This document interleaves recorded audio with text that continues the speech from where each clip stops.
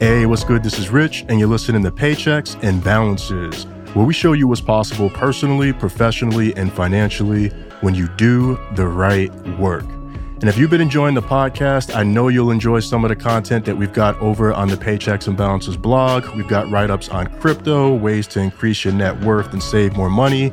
If you're thinking about more advanced tips because you've mastered the basics, we've got articles on that too.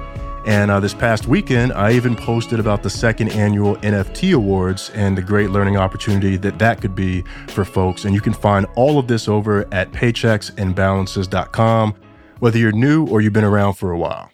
As for today's episode, I have a conversation of the utmost realness with the founder of DCP Entertainment and a former SiriusXM executive, Chris Colbert. And I met Chris at Podcast Movement over the summer, and we had a conversation that honestly we probably could have recorded as a podcast episode then. So I knew when I scheduled him that we had a few things in common, but by the end of this episode, I realized it was a lot deeper than I even thought possible. And this brother brings the vulnerability and the candor that I would love to see more of us display on a regular basis.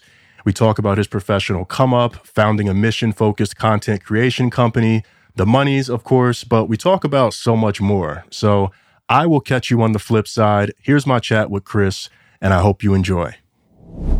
Yo, Chris, welcome to the podcast, man. Thank you. Thank you for having me. Now, we met back at Podcast Movement in August, which already seems like it was forever ago now, just given how much has changed. I know we were catching up a little bit before the show. But before getting into that, for the people who aren't familiar with you, tell the P&B family a little bit about yourself.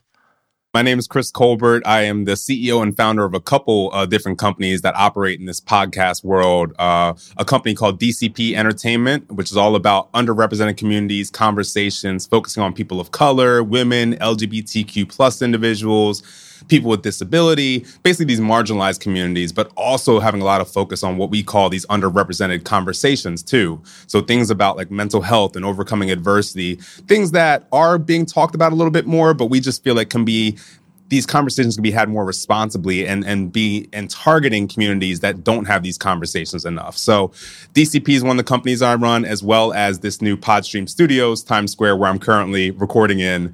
It's an arm of our DCP Entertainment company where we have a lot of our talent based here in New York, but we also rent this space out to others to record video content, record podcasts, audiobooks, all of that.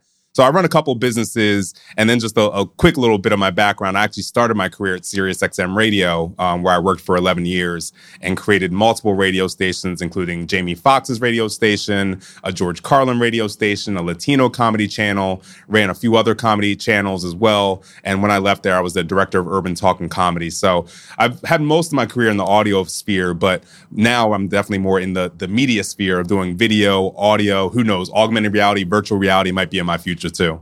It's crazy because you've had quite the journey, and I'd be curious to know how much things have changed from when you started, particularly when you think about broadcast audio and what that was at the beginning, Sirius XM. I remember when it was Sirius and XM and they were separate things and they came together whenever that was. So how have things changed most significantly when you look at kind of then versus now? Well, I was part of that shift of Sirius and XM coming together. When I first started at Sirius, it was 2006. I was an intern there. So it was just Sirius, this small company that no one had really ever heard of. It was this new opportunity to really be creative in the audio space in a way that you couldn't be in terrestrial radio. So on the music side, you can play more of the B-sides. On the talk side, you have more freedom to talk and actually engage audiences.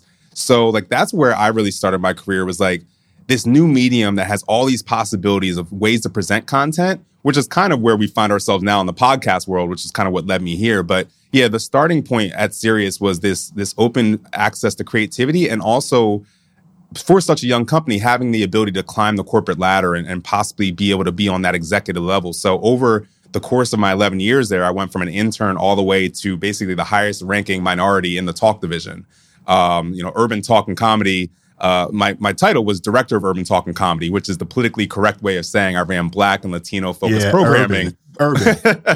in the talk space. Exactly. So, getting to work my way up the ladder at the same time that we were going through a recession, that we went through a merger between Sirius and XM, where literally there were days when the merger was being talked about that I thought, hey, we might not even have a job anymore. Our stock was plummeting. So you were going with this uncertainty of not having a job, but you're also at this cutting edge of technology and what the industry can be. And also you're talking about this merger that can make you one of the biggest media companies out there. It's like there were so many ways that things could have went, but as an employee, you're not in control of any of it. So you just have to continue to do your job while you're reading the tea leaves of what's going on. And I think that was definitely one of my first eye-opening experiences of how our day-to-day lives as employees is impacted by the decisions made by the executive level. Because again, I could have been out of a job even when the merger happened. There were a lot of layoffs that happened, and you were concerned of, okay, am I going to get laid off because there's a redundancy between the XM talk department and the Sirius talk department? Yeah.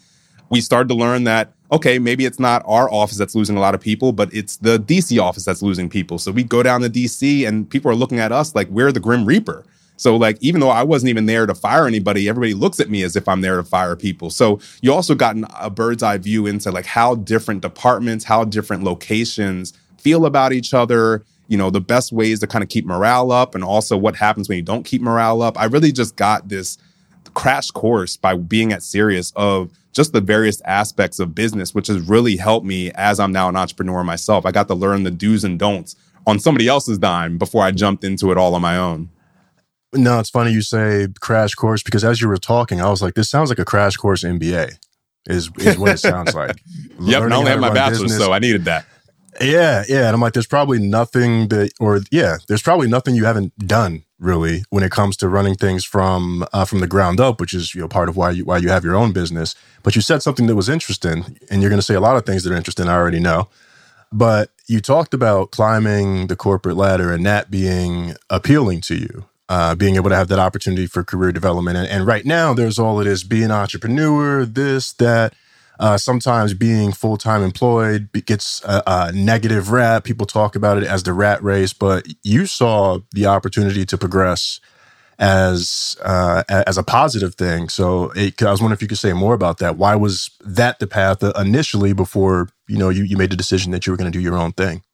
Yeah, to explain that, honestly, I have to back up a little bit. I've fortunately come out of a household where my mother was an entrepreneur. So she was a computer consultant. This is the early stages of computers. So especially a Black woman in that field, she was, definitely the minority in that space. But she, built from the ground up, literally starting in our basement to eventually, creating a business that had over 200 employees and X amount of freelancers. And she ended up selling the company before the age of 50, for millions of dollars, and, was able to retire. So I got to have like this first person view of what it is to create a business, everything that goes into it. And she was always encouraging me and my sister to be entrepreneurs ourselves. And my sister really took to that. She immediately, when she went to college, she was starting businesses while she was going through classes. Meanwhile, I was the exact opposite. My mom's asking, do I want to take over the company, or trying to instill that I should be owning my own. And I was constantly saying, well, some people own businesses and run businesses. Some people work for people. I work for people. I get things done. I'm a logic-based person. I'm all about let's get things done in this order and organization, blah, blah, blah. So I was kind of opposed to being an entrepreneur. And then what happened in my career is I was climbing that corporate ladder. I still wanted to make a difference. I wanted to make change. And it's Sirius, just in the media landscape as a whole. So I don't want to just put this on Sirius, but I was just noticing that across the media landscape, there weren't enough opportunities being given to people of color, particularly Black individuals. And so I was making it my career mission while at Sirius to not only help to get more incredible talent on the air, but also make sure the right kind of staff are behind these shows, and that these shows are getting the same level of marketing and press and promotion, talent booking, basically that all these shows are getting the same resources that a white cis male, hosted program would get. I have to jump in and ask a question, and I'm going to try not to lead you with it. What was that experience like? Because that's almost like doing diversity and inclusion work. Essentially, yeah.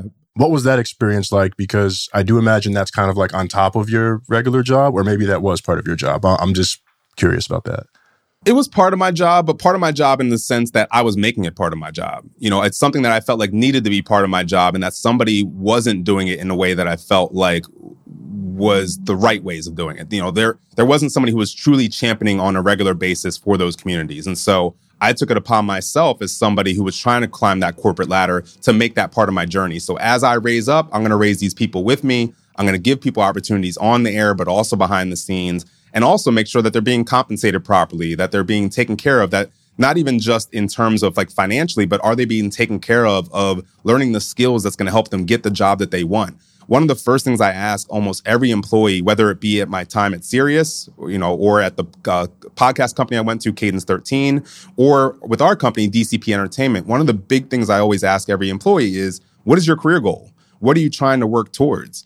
Because I know that your end goal probably isn't just to work for me for the rest of your life. So Right. How can we set you up with the skills to be able to get that position? How do we get you the job titles to get you that position? Because ultimately, I wouldn't be where I am without people giving me the opportunities that allow me to take advantage of those skills, to take advantage of those job titles to get me that next job on my stepping stone. Yes. And at the end of the day, by giving them those skills, I'm able to now delegate stuff that allows my job to be easier, allows me to be more trusting that my team knows what they're doing and that they're being proactive because I'm allowing them the freedom to grow.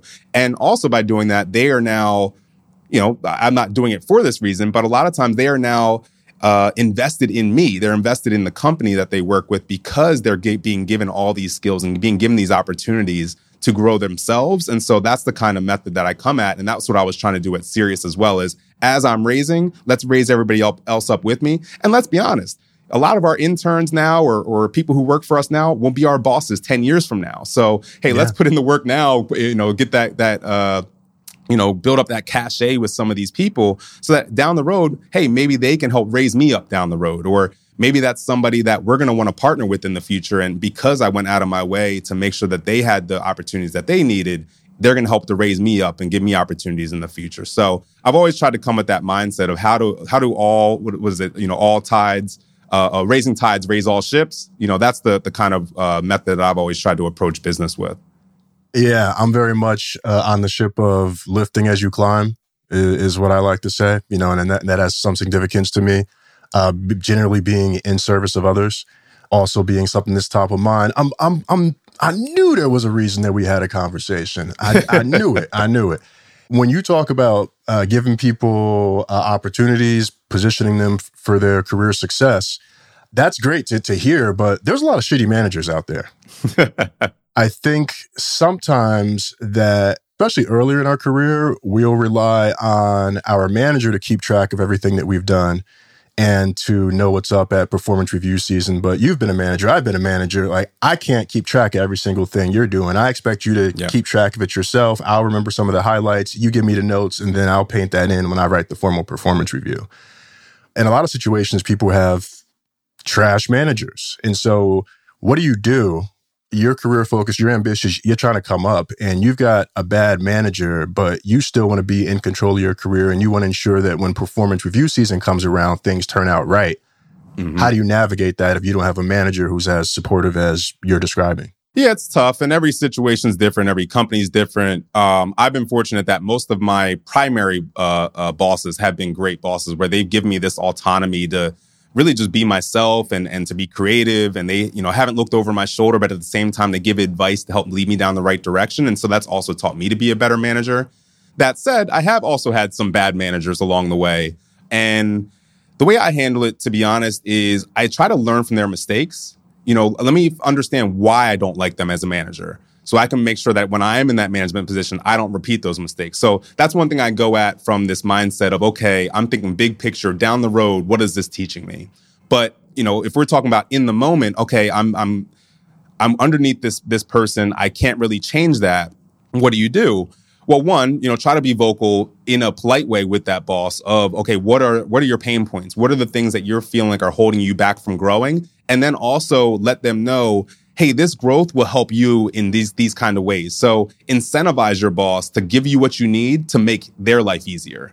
So I think that's one way to approach it with the particular boss. But then also, even still, that might not work. And so the other big thing is find mentors outside of your immediate boss, whether it be in your company or outside the company. Find people who can give you those things that you're lacking so that you can find an opportunity outside of that boss, whether it be moving departments, whether that be just getting these new skill sets that allow you to go to another company. So if it's learning new software or, hey, I'll talk from the radio side of things. If I'm in the talk department and I'm feeling not getting what I need, can I learn some skills that can move me over to the music department or over to the Howard Stern channel?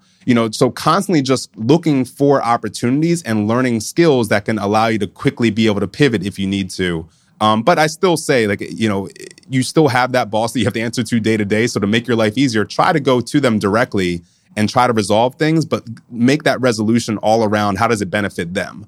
Because ultimately, we're going to make decisions that are going to make our lives easier, whether we're good, well-intentioned or not, that tend to be selfish, and we should be selfish sometimes. So yeah, make it easy for your boss to understand why it behooves them to make your life easier or to make your growth projection better and to make sure that you're getting the skills that you need.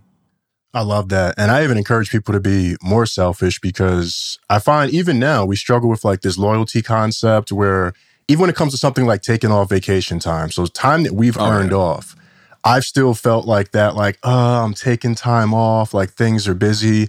But at the end of the day, if the company had to do something and do what was best for the company, and that included letting me go, they would have no issue doing that. So people should have that same kind of attitude about taking care of themselves. And even when they need to make an ask of their manager, like, or for example, someone may say, oh, the company's not doing as well. I don't want to make an ask right now. And it's like, well, that doesn't change the value of your skills. That doesn't change what you need to survive. So you need to make that ask anyway, not be so loyal to the point that you're not asking for the things that you ultimately need. Yeah.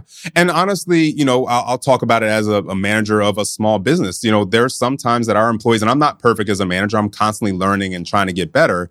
And there's times where our team will come to me or come to our chief content officer to say, hey, can I get more money? Or can I get this? Or can I get that?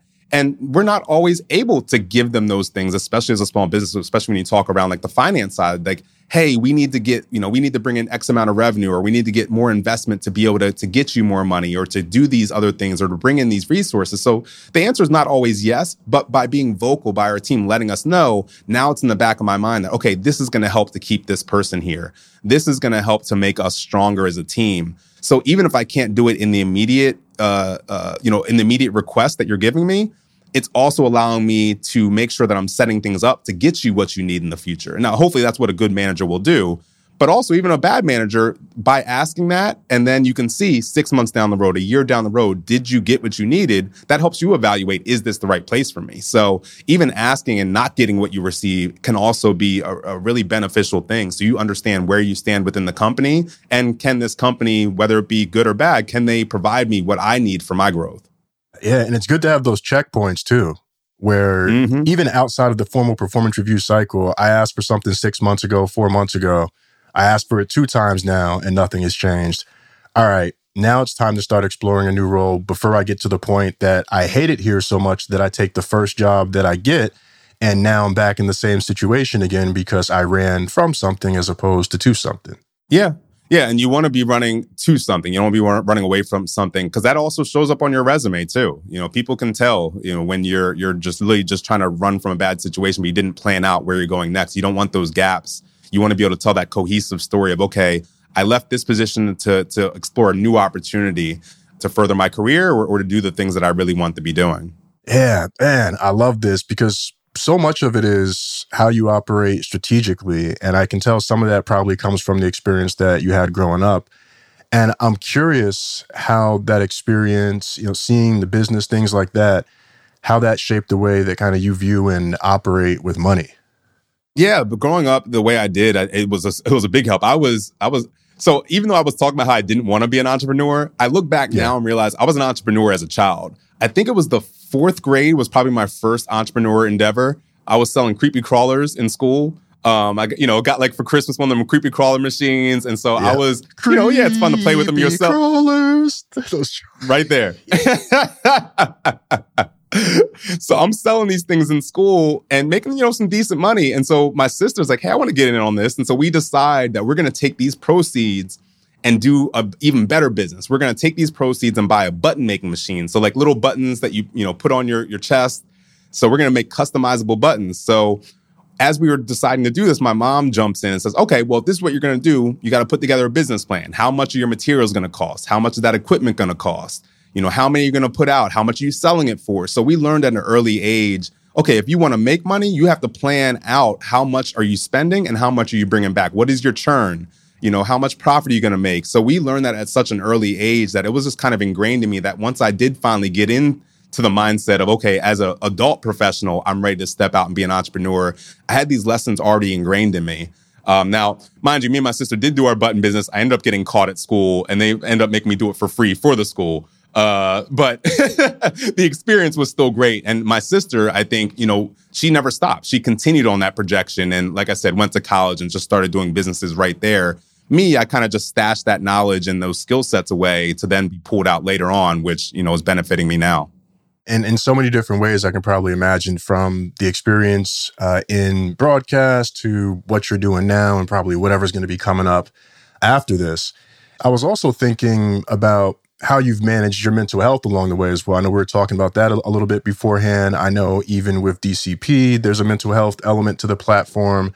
And while you were going through the corporate times, and it sounds like overall you had a positive experience, or you created a positive experience for yourself. I'm curious what you've done to kind of keep yourself grounded and manage your mental health over the years to ensure that you stay on top of things, that you can keep moving forward even when things might feel like they're going down. It's definitely another thing that's a work in progress. And I'm still discovering things about myself. I think this COVID, especially here in New York City, we had that extreme lockdown. That quiet time really helped me to learn a lot of things about myself. I did a lot more reading just about who we are as human beings and spirituality and all this. And it allowed me to really just have this quiet time with myself to really evaluate how I think, why I think the way I think. A lot of the things that I learned taught me about some of the mental health struggles I've been dealing with my whole life. One of them being I had a lot of people die in my life early growing up, most of them being men under the age of 40.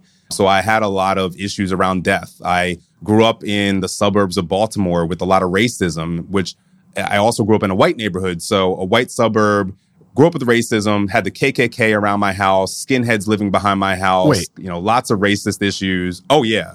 Yeah, Maryland is the South. People forget that. We're below the Mason-Dixon line. It's a different world over there. I grew up with those things, but also racial identity issues. Again, being a Black person in a white area, am I Black in a white world? Am I white on the inside, but I'm Black on the outside? Those things as kids that you're kind of struggling with. You know what I mean? Like, what does it really mean to be Black? Yo, I might have just got triggered or something because my back, that whole thing. Go on, brother. Go on, man. Yeah, sorry to tighten you up. Hope you got a massage going later today. No, and that's something that I didn't realize in the moment. I had to get older to realize what I was going through. But then also, I didn't realize that I had literally clinical depression within me at the same time. So it wasn't until later in life that I realized I've been suffering from what's called dysthymia for most of my life. And most people haven't heard of dysthymia. Dysthymia is like a form of depression that's more long-term and not as acute. So like people with depression a lot of times might sit in the dark, just want all this silence. And it can be like, for a day or for a few hours. My dysthymia lasts for years. So I'll just feel down and feel kind of hopeless and exhausted for a year, 2 years on end. And as I get older, these periods last longer and longer. And I didn't realize what it was when I was younger. It wasn't until I got older that I more so realized it. And I'll get into how I realized a little bit later. But then I also had in this situation in my 20s where I got jumped. Half my face is actually titanium. They completely fractured my orbital bone. What? And I got jumped by about 6 or 7 people. I ended up having to leave work for about a month and go back down to Maryland. I was actually working at Sirius at the time when this happened. Had to go back to Johns Hopkins, had to do reconstructive plastic surgery on my face.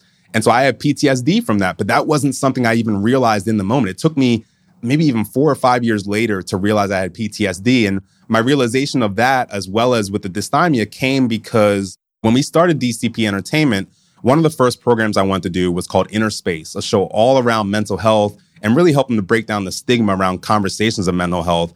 And the reason that it was big for me, even after all the things I just listed mental health-wise for myself, those weren't the reasons for me doing it. The real reason was my cousin has schizophrenia, and he's constantly in and out of homelessness. And so I was more so trying to figure out, how can I help him? How can I better understand some of the situations he's going through, better understand this community, not realizing that I am part of this community that is struggling with mental and emotional issues. Mm-hmm. And so by doing that series and hearing people talk about their experiences, I started being like, oh, that's me.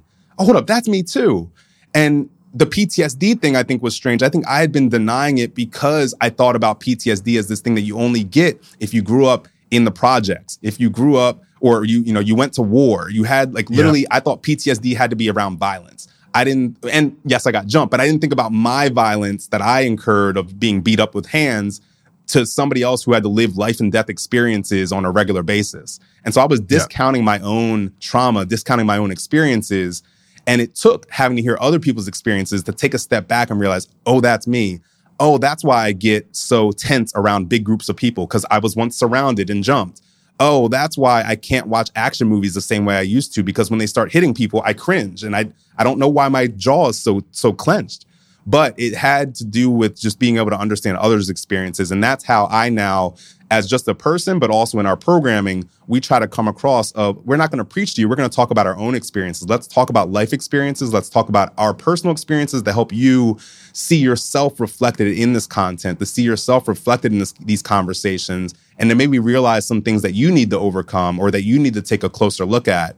So yeah, that's kind of where my mental health journey has led me. And now in running this company, I do try my best to set up boundaries where I am taking care of my mental health better. I'm definitely not perfect, but literally making sure that I'm doing that for myself, but also allowing my team to know that sick days also mean mental health days. So if you need to step away to be able to just be able to breathe, then that's fine, because you're going to be a better employee when you come back. So yeah, that's kind of the shortest version of what I can tell you of my mental health journey, but I'm happy to jump into any of that.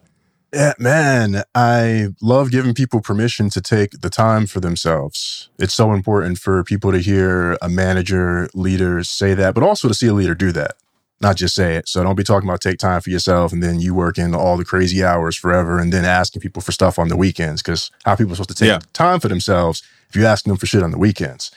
I love hearing that. And it's not a club that I enjoy being part of, but also it resonates talking about the PTSD, even that side of things, given that was a recent revelation for self, and suddenly all of these things that made sense. And what I've found kind of weird is that I've watched all this programming, all of this stuff on TV over the years, things with PTSD. I think the example of the war veteran who's on a lawn in their boxers, in their t-shirt, holding a gun, they're out of their mind. That's what you think that it is. Or somebody who maybe was in a extreme domestic violence situation or something like that. And it is those things too, but it can happen so many different ways. And I realized for many years that I watched this stuff and I had suppressed it so much. And I think I even did some of the thing where I was like, well, what happened to me wasn't as bad as, and it's that as bad as that gets you, You have to qualify your own experiences. Yeah. And that's what gets you. And I realized I'd done that for so long. It wasn't until I had the space to myself, this mental health leave that I took from work, and that I had the chance for silence, and I had the chance to just kind of be alone with my thoughts and to actually allow some of those voices that are easy to suppress, to actually hear what they're saying and being like, okay, there's a lot of work to do here. And then a lot of those other things started to come up. And then it's like, wow, all of this stuff that I've been watching on TV as entertainment, that's actually been me the whole time. It's kind of like a mind fuck in some ways. Oh yeah. Well, here I'll tell you something. I definitely haven't said out in any interviews, but I haven't told a lot of people about this. But one thing I did during the pandemic, I took mushrooms at one point during the pandemic. I've taken them before, but this was the first one. Just kind of taking it alone in my house. I've done it once or twice out in nature, and it's been a great experience. But this was my first time kind of having a bad trip, as they call it. But it was a bad trip in a way that it helped me expose how my mind thinks. So I'm literally laying down, and I'm like, all right, I just want to pass out. So I kind of, close my eyes, and I could literally kind of picture myself as my eyelids are getting heavy, it's getting dark. I'm literally falling into a deeper sleep. I almost kind of envision myself kind of hanging from my eyelids, and I refuse to let go. And what kept ringing in my head was you're going to die. If I let go, I'm going to die. And it reminded me, as I was able to think about this later, I have a really bad problem with insomnia. And I've never fully been able to pinpoint why it is. And I think it's a lot of different factors. But one of the major factors that I now realize it is because of all that death I experienced early in my life and all the loss that I've had and some of the other trauma that I've been through, being jumped, I have this control issue of, if I am falling asleep, I'm losing control. I'm no longer in control of my mind. I'm no longer in control of my breathing. So me literally clinging to my own eyelids to not fall asleep was this control issue that I have. And it was just so eye-opening to realize that. So now I can actually go in and do a better job of, okay, what do I need to do to overcome that?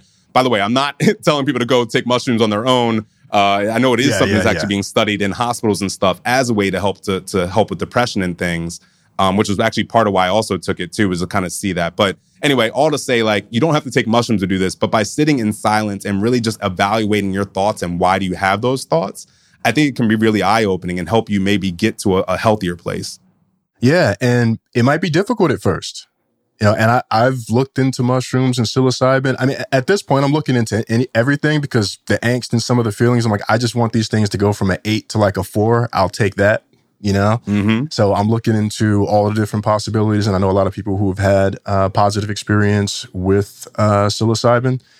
The other thing that I find to be challenging with this is how you move forward, because once that stuff comes back up, and you realize kind of what some of those underlying things are, it's like, shit, man. Like now it's back up there. Yep. And you know that it's something that it's not going to go away. Those things never go away, but you get to a place where you're comfortable being able to kind of talk about them and even accept them. And I'm wondering when that point was for you, because you speak about it very matter of fact, very, very confidently, which I love, but I know that it also had to take some time to get to that point. Yeah, it definitely has. And I'll definitely first start this, and I should have started all this by saying, try to get a healthcare professional, like somebody who is literally licensed to do this, has gone to school for this. That's super important because you want to make sure you're doing this in a healthy way, especially as you're bringing up old emotions that you've probably been burying for a reason. Again, not a good thing to do to bury these things, but it's a self-defense mechanism. And so you want to make sure you have some kind of professional to help you along that journey. And some of us may need medication to treat some kind of baseline chemical imbalance as we're working through those things. And hopefully, eventually you can wean off those. So I just want to first mention that. I think for me, it has definitely been work over years. I've had 4 or 5 different therapists over the years, and I've left them for varying different reasons. Sometimes it's been I just wasn't ready. Sometimes they just weren't the right person. Sometimes I just felt like, okay, I got all that I can out of this person. I need a different kind of person to help me with this next part of my journey. So I think all of those experiences together, while also just, again, being honest about these trauma experiences that I've had and taking a step back and just understanding how that's affected me and my life moving forward has been really good, because I don't always look at the negative. I also look at how it's positively affected me. I think a lot of the trauma that I've gone through has allowed me to be more empathetic as an individual, because I've been through so many different kinds of experiences. I can relate to so many different kinds of people. So I look at it as, yes, these situations sucked, but also it allows me to make somebody else's situation better. And so this was the journey that I had to go through to get me to where I am now, to be an advocate for others or to provide platforms for others to speak from their own personal experiences. So I think part of it has been just fully acknowledging what I've been through and realizing the positives that come out of it, while also trying to, with a mental health care professional, treat the negatives of what has come out of that. Man, you got me thinking about so many different things. One in particular, and I talked about this in a recent episode, because I think of a therapist, doctor, I think of that as like one person in your life portfolio. And I think of life portfolio, the people, the things, kind of like how you'd invest in the market, you got people that hold you up, so if things aren't going well in one area, you might have mentors, that type of thing. I'm curious, who are some of the people that are in your life portfolio? I'm so fortunate. I have so many great people that I can reach out to. One is actually, I was mentioning this show, Inner Space, that we started our DCP company with. The host of that is Dr. Barbara Van Dalen. She is a medical professional, therapist. She also actually has just gotten done serving in 2 White House terms in helping to end veteran suicide. She started and was running, she has now handed over the CEO duties, was running a mental health organization called Give an Hour. And I've actually done a lot of speaking with them. I've attended a lot of events here in America and also in the UK with them. Her and her network has been a huge asset for me, where now if people come to me and say, hey, I'm struggling with something, I'm actually trying to work with a friend of mine now, I can reach out to her or reach out to this network to say, hey, what kind of help should I get this person? Or what kind of help should I get myself? Or, hey, I'm struggling with something. What does this mean to you? And I don't use them as my technical therapist. I'll use them to refer me to somebody who may be more specific to the areas that I'm looking in. So I have those great resources. The other is just literally just friends, people that I've met along my journey. And there's certain friends that I know I can be more open about with my personal experiences and what I'm thinking. And those I really like to lean on to have somebody who understands maybe from their own personal experiences or somebody who understands me as a person to help give me context to what I'm going through. So, sometimes you get stuck so much in the here and now, you need somebody who's been through it, or it can be a little bit more objective to help you get that big picture, to help you maybe see the light at the end of the tunnel. So I think those are my two main ones that have really been helpful for me. For people that may be like struggling with the concept of going out, finding a mentor, having multiple people that they check in with, how do you recommend that they go about approaching that to make it easier on themselves? Approach these conversations as like, yes, you may be looking for a mentor, but also what are you giving in return? Like these should be, symbiotic relationships. These should be friends. These should be, networks where they are also able to get something back from you as well. I think the other is just understanding what it is that you want, whether it be on the business side or the personal side, what it is that you're trying to achieve. Is there a business goal? Is there an emotional goal that you're trying to reach? Are you trying to learn how to set up better boundaries? I have a person that I call my mentor, and I'm sure he would have refused that he's my mentor, but this guy, Rich Berner, he helps run the Jamel Hill's podcast network. Him and I used to work together at Cadence 13, is how we first met, but we actually didn't really connect until until I left the company. We actually got closer when I left because we just started talking more openly, not just about business, but also our personal lives and how that factors into the amount of hours that we're working. So I call him a mentor because he's somebody who's constantly in my ear of, Chris, did you take a vacation this year? Chris, you didn't take a vacation? Okay, you have to put one on your calendar. Okay, it's on your calendar, Chris? All right, you didn't cancel it, right? You're not allowed to cancel that. He's constantly in my ear, making sure that I'm taking personal time for myself and setting up boundaries. And so he's someone I need to rely on for that. We still talk business and he teaches me some things there too. But his value to me as a mentor is someone to make me take a step back and check in with the personal side. So for me, I know I have trouble setting up boundaries. I'm a workaholic. I will work 80-hour work weeks. I've been doing it, for the last couple decades. But I need people to tell me how to pull back sometimes so that I'm not burning myself out, so that I am my best self for my team and for the content or for the programs that we're putting out. And so, yeah, it's important to have different mentors who are going to help you in different areas. Now, as I'm looking back on it, I probably made it a lot more complicated. I definitely made it more complicated than it needed to be. I've done a good job having kind of more of the peers, the mastermind groups. I found that to be tremendously helpful. Peers, yeah, that was the word I was looking for before. Okay. What I'm realizing now, and I also have a leadership coach now as well, and I've had one for the past year, and that's been super helpful. Probably the closest thing to a mentor and one of the best investments I've made. And I'm realizing, though, as I think about kind of where I want to pivot, that I can mainly fly it solo. It's like I've got to get more people in my network who've already done it or reach out to, because I think sometimes we also forget how many people that we've met over the course of the years. Because my leadership coach, he'd give me an exercise of like, write down a list of people that would support you in creating whatever the task was in that session. And as I started writing down names, I was like, yo, this is a pretty freaking long list of people, And I can imagine for you, it's probably the same thing. It's like, yo, I've met, and then also the feeling of knowing that you've done right by people too. Yeah. So that when you're thinking about people, you're not like, oh, I hope this person never has to like vouch for me, That's a really great point, actually. Yeah. People talk about more and like don't burn bridges, but it's an extra step in that. Like, hey, have you added value to these people so that hopefully they want to evangelize for you down the road or to help you out in some kind of way? Yeah, I'm really big on those kinds of relationships. And back to also, what I've done on the networking and peer side, finding mentors in the business aspect, I always try to look at where are my deficiencies. I'm really strong out of the content world. Most of my career has been in creating content, but I'm not the best marketer. And, I'm not the best legal mind. I know how to read contracts. I can create contracts. I've been doing them for years, but I'm not a lawyer. So having people in your network who are in these different areas can really be helpful. So like right now, one of my mentors in the podcast industry is helping me on the marketing side.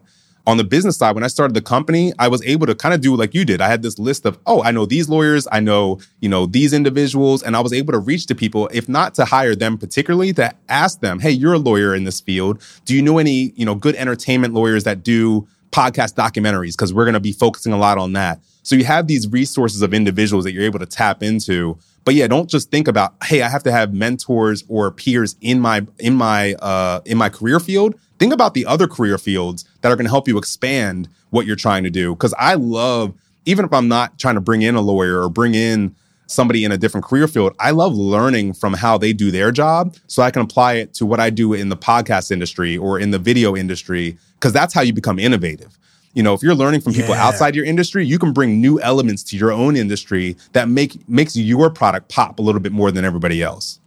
Yeah, yo. And I think I might have just had an epiphany about why I made the mentor thing so difficult for myself. I realized it is difficult to go to someone and ask for help when you haven't completely figured out what it is that you want for yourself. Touche. Yep. Yeah. And then you're going to someone and then you're hesitant.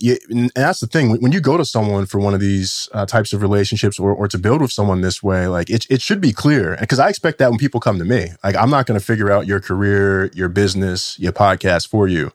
I expect that you've done some of the work. And so I'm sitting here and I'm thinking, I'm like, man, the most clarity that I've had has probably come in these past 6 weeks, at least at the time of this recording. And looking back, I probably wasn't ready at that time. I know I wasn't ready at that time because there was so much work to be done. And I think it's okay to acknowledge that too. That, like, there may be times where, like, yo, you don't need to have a mentor right now. You need to work on yourself first, or whatever that other thing is, so that when you go to said person, you actually got your shit together. Yep. And I like to think about that just in your own career journey as a whole. Yeah. Think about what is the position that you want to have and reverse engineer it. So when I was starting in the podcast industry as an intern at Sirius, my goal was to be a program director. That was my career goal. And so what I did is I looked at all the program director jobs and saw, okay, I need these skills. I need to know this technology. I need to have X amount of years as a producer. And then I looked at producers. Okay, how many years of associate producer experience or board op experience do I need to get that job? So I literally reverse engineered it. So if you think about it in an analogy, it's, okay, I decided I want to go to Disney World. And then I went to Google Maps and I mapped out how to get to Disney. I mapped out the different routes that can get me there. Well, without doing that, how the heck are you going to end up at Disney? Also, if you don't know that you want to go to Disney, you're going to end up in Albuquerque. So if you don't know where you're going, and then you're not able to map out how you're getting there. And if you're not mapping out how you're going to get there, then you can't be upset when you don't get to your destination. So I try to think about my career as that same kind of way. Yeah. And I think that's probably the most frustrating part for people is when you realize that, like, it's ultimately on you to take control of that, drive it forward, and to do that work, uncover those things. Because, yeah, some of those things that we talked about earlier, the trauma, a lot of times those are the things that we don't know it consciously, but subconsciously, those are the things. That sounded real hotep. This turned into a whole nother podcast.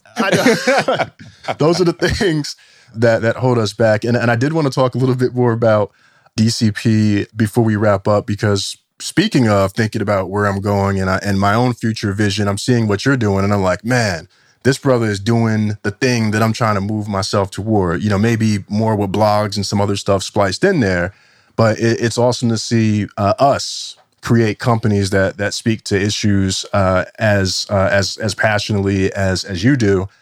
Whether it be about mental health, whether it be recognizing and acknowledging the violence that continues to happen against underrepresented folks and the various things that you have going on. So, talk a little bit more about the vision behind it, and then about kind of where you see it going, because you are a strategic thinker. So I know you probably are already thinking a few years down the road at this point, at least what you can share.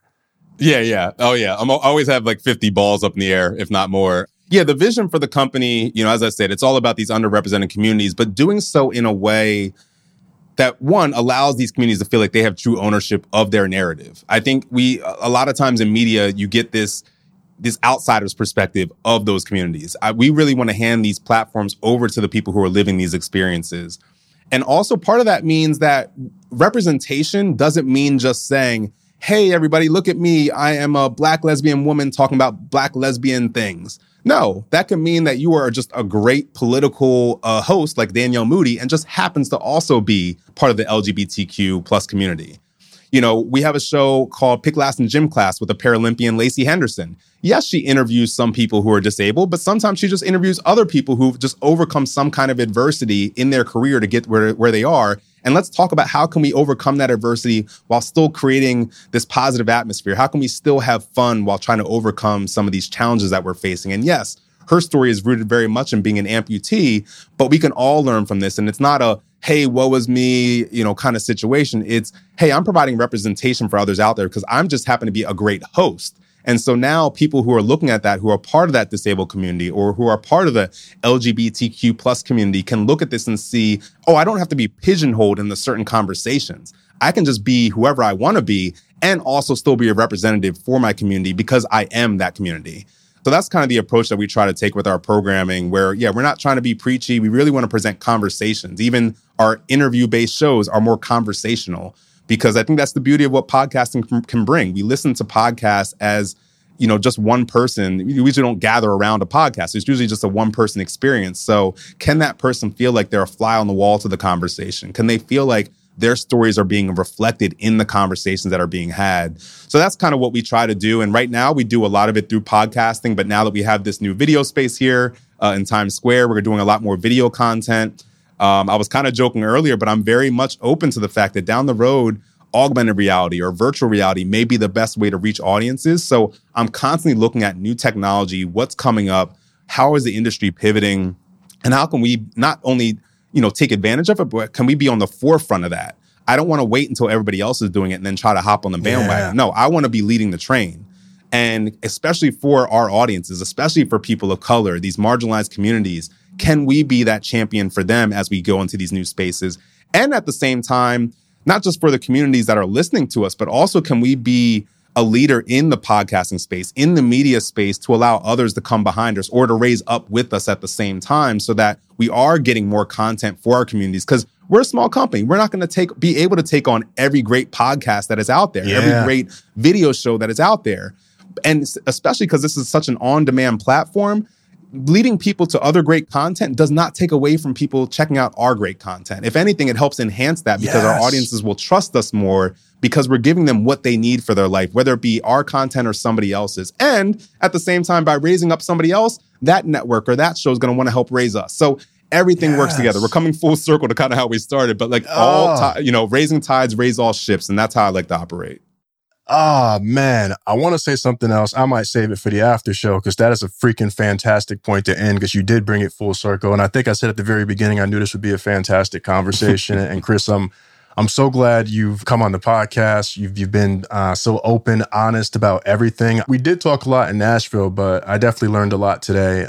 So I really appreciate you coming on. And I know the P&B family is going to get a lot out of this one. No, thank you for having me. I really appreciated it. Yeah, if anybody out there, in your audience wants to check out our content, dcpofficial.com. We're also on Instagram, Twitter, Facebook. We're soon going to be on TikTok. So I keep getting yelled at to not be on TikTok. So hopefully when you're hearing this, we will be on TikTok at DCP Official for all of our handles. Thank you so much for having me. Awesome, man. Thanks again to Chris for coming on the podcast and speaking so candidly about all the things. I really didn't know I was going to have as much in common with this brother as I did. And I'm really excited to see what he does next. So much props and respect. And if you enjoyed this episode, be sure to share with someone you know right now and tell them to get their listen on. Don't do it later because you know you're going to forget. So tell them right now. Also, to get the P&B monthly newsletter with actionable work, money, and life tidbits, visit paybal.co/email. Again, paybal.co/email. It's a no spam zone around here. You get the same quality as you get on the podcast once a month, so you know what's happening around the worlds of work, life, and money. Thanks for listening, and until next time, do something dope.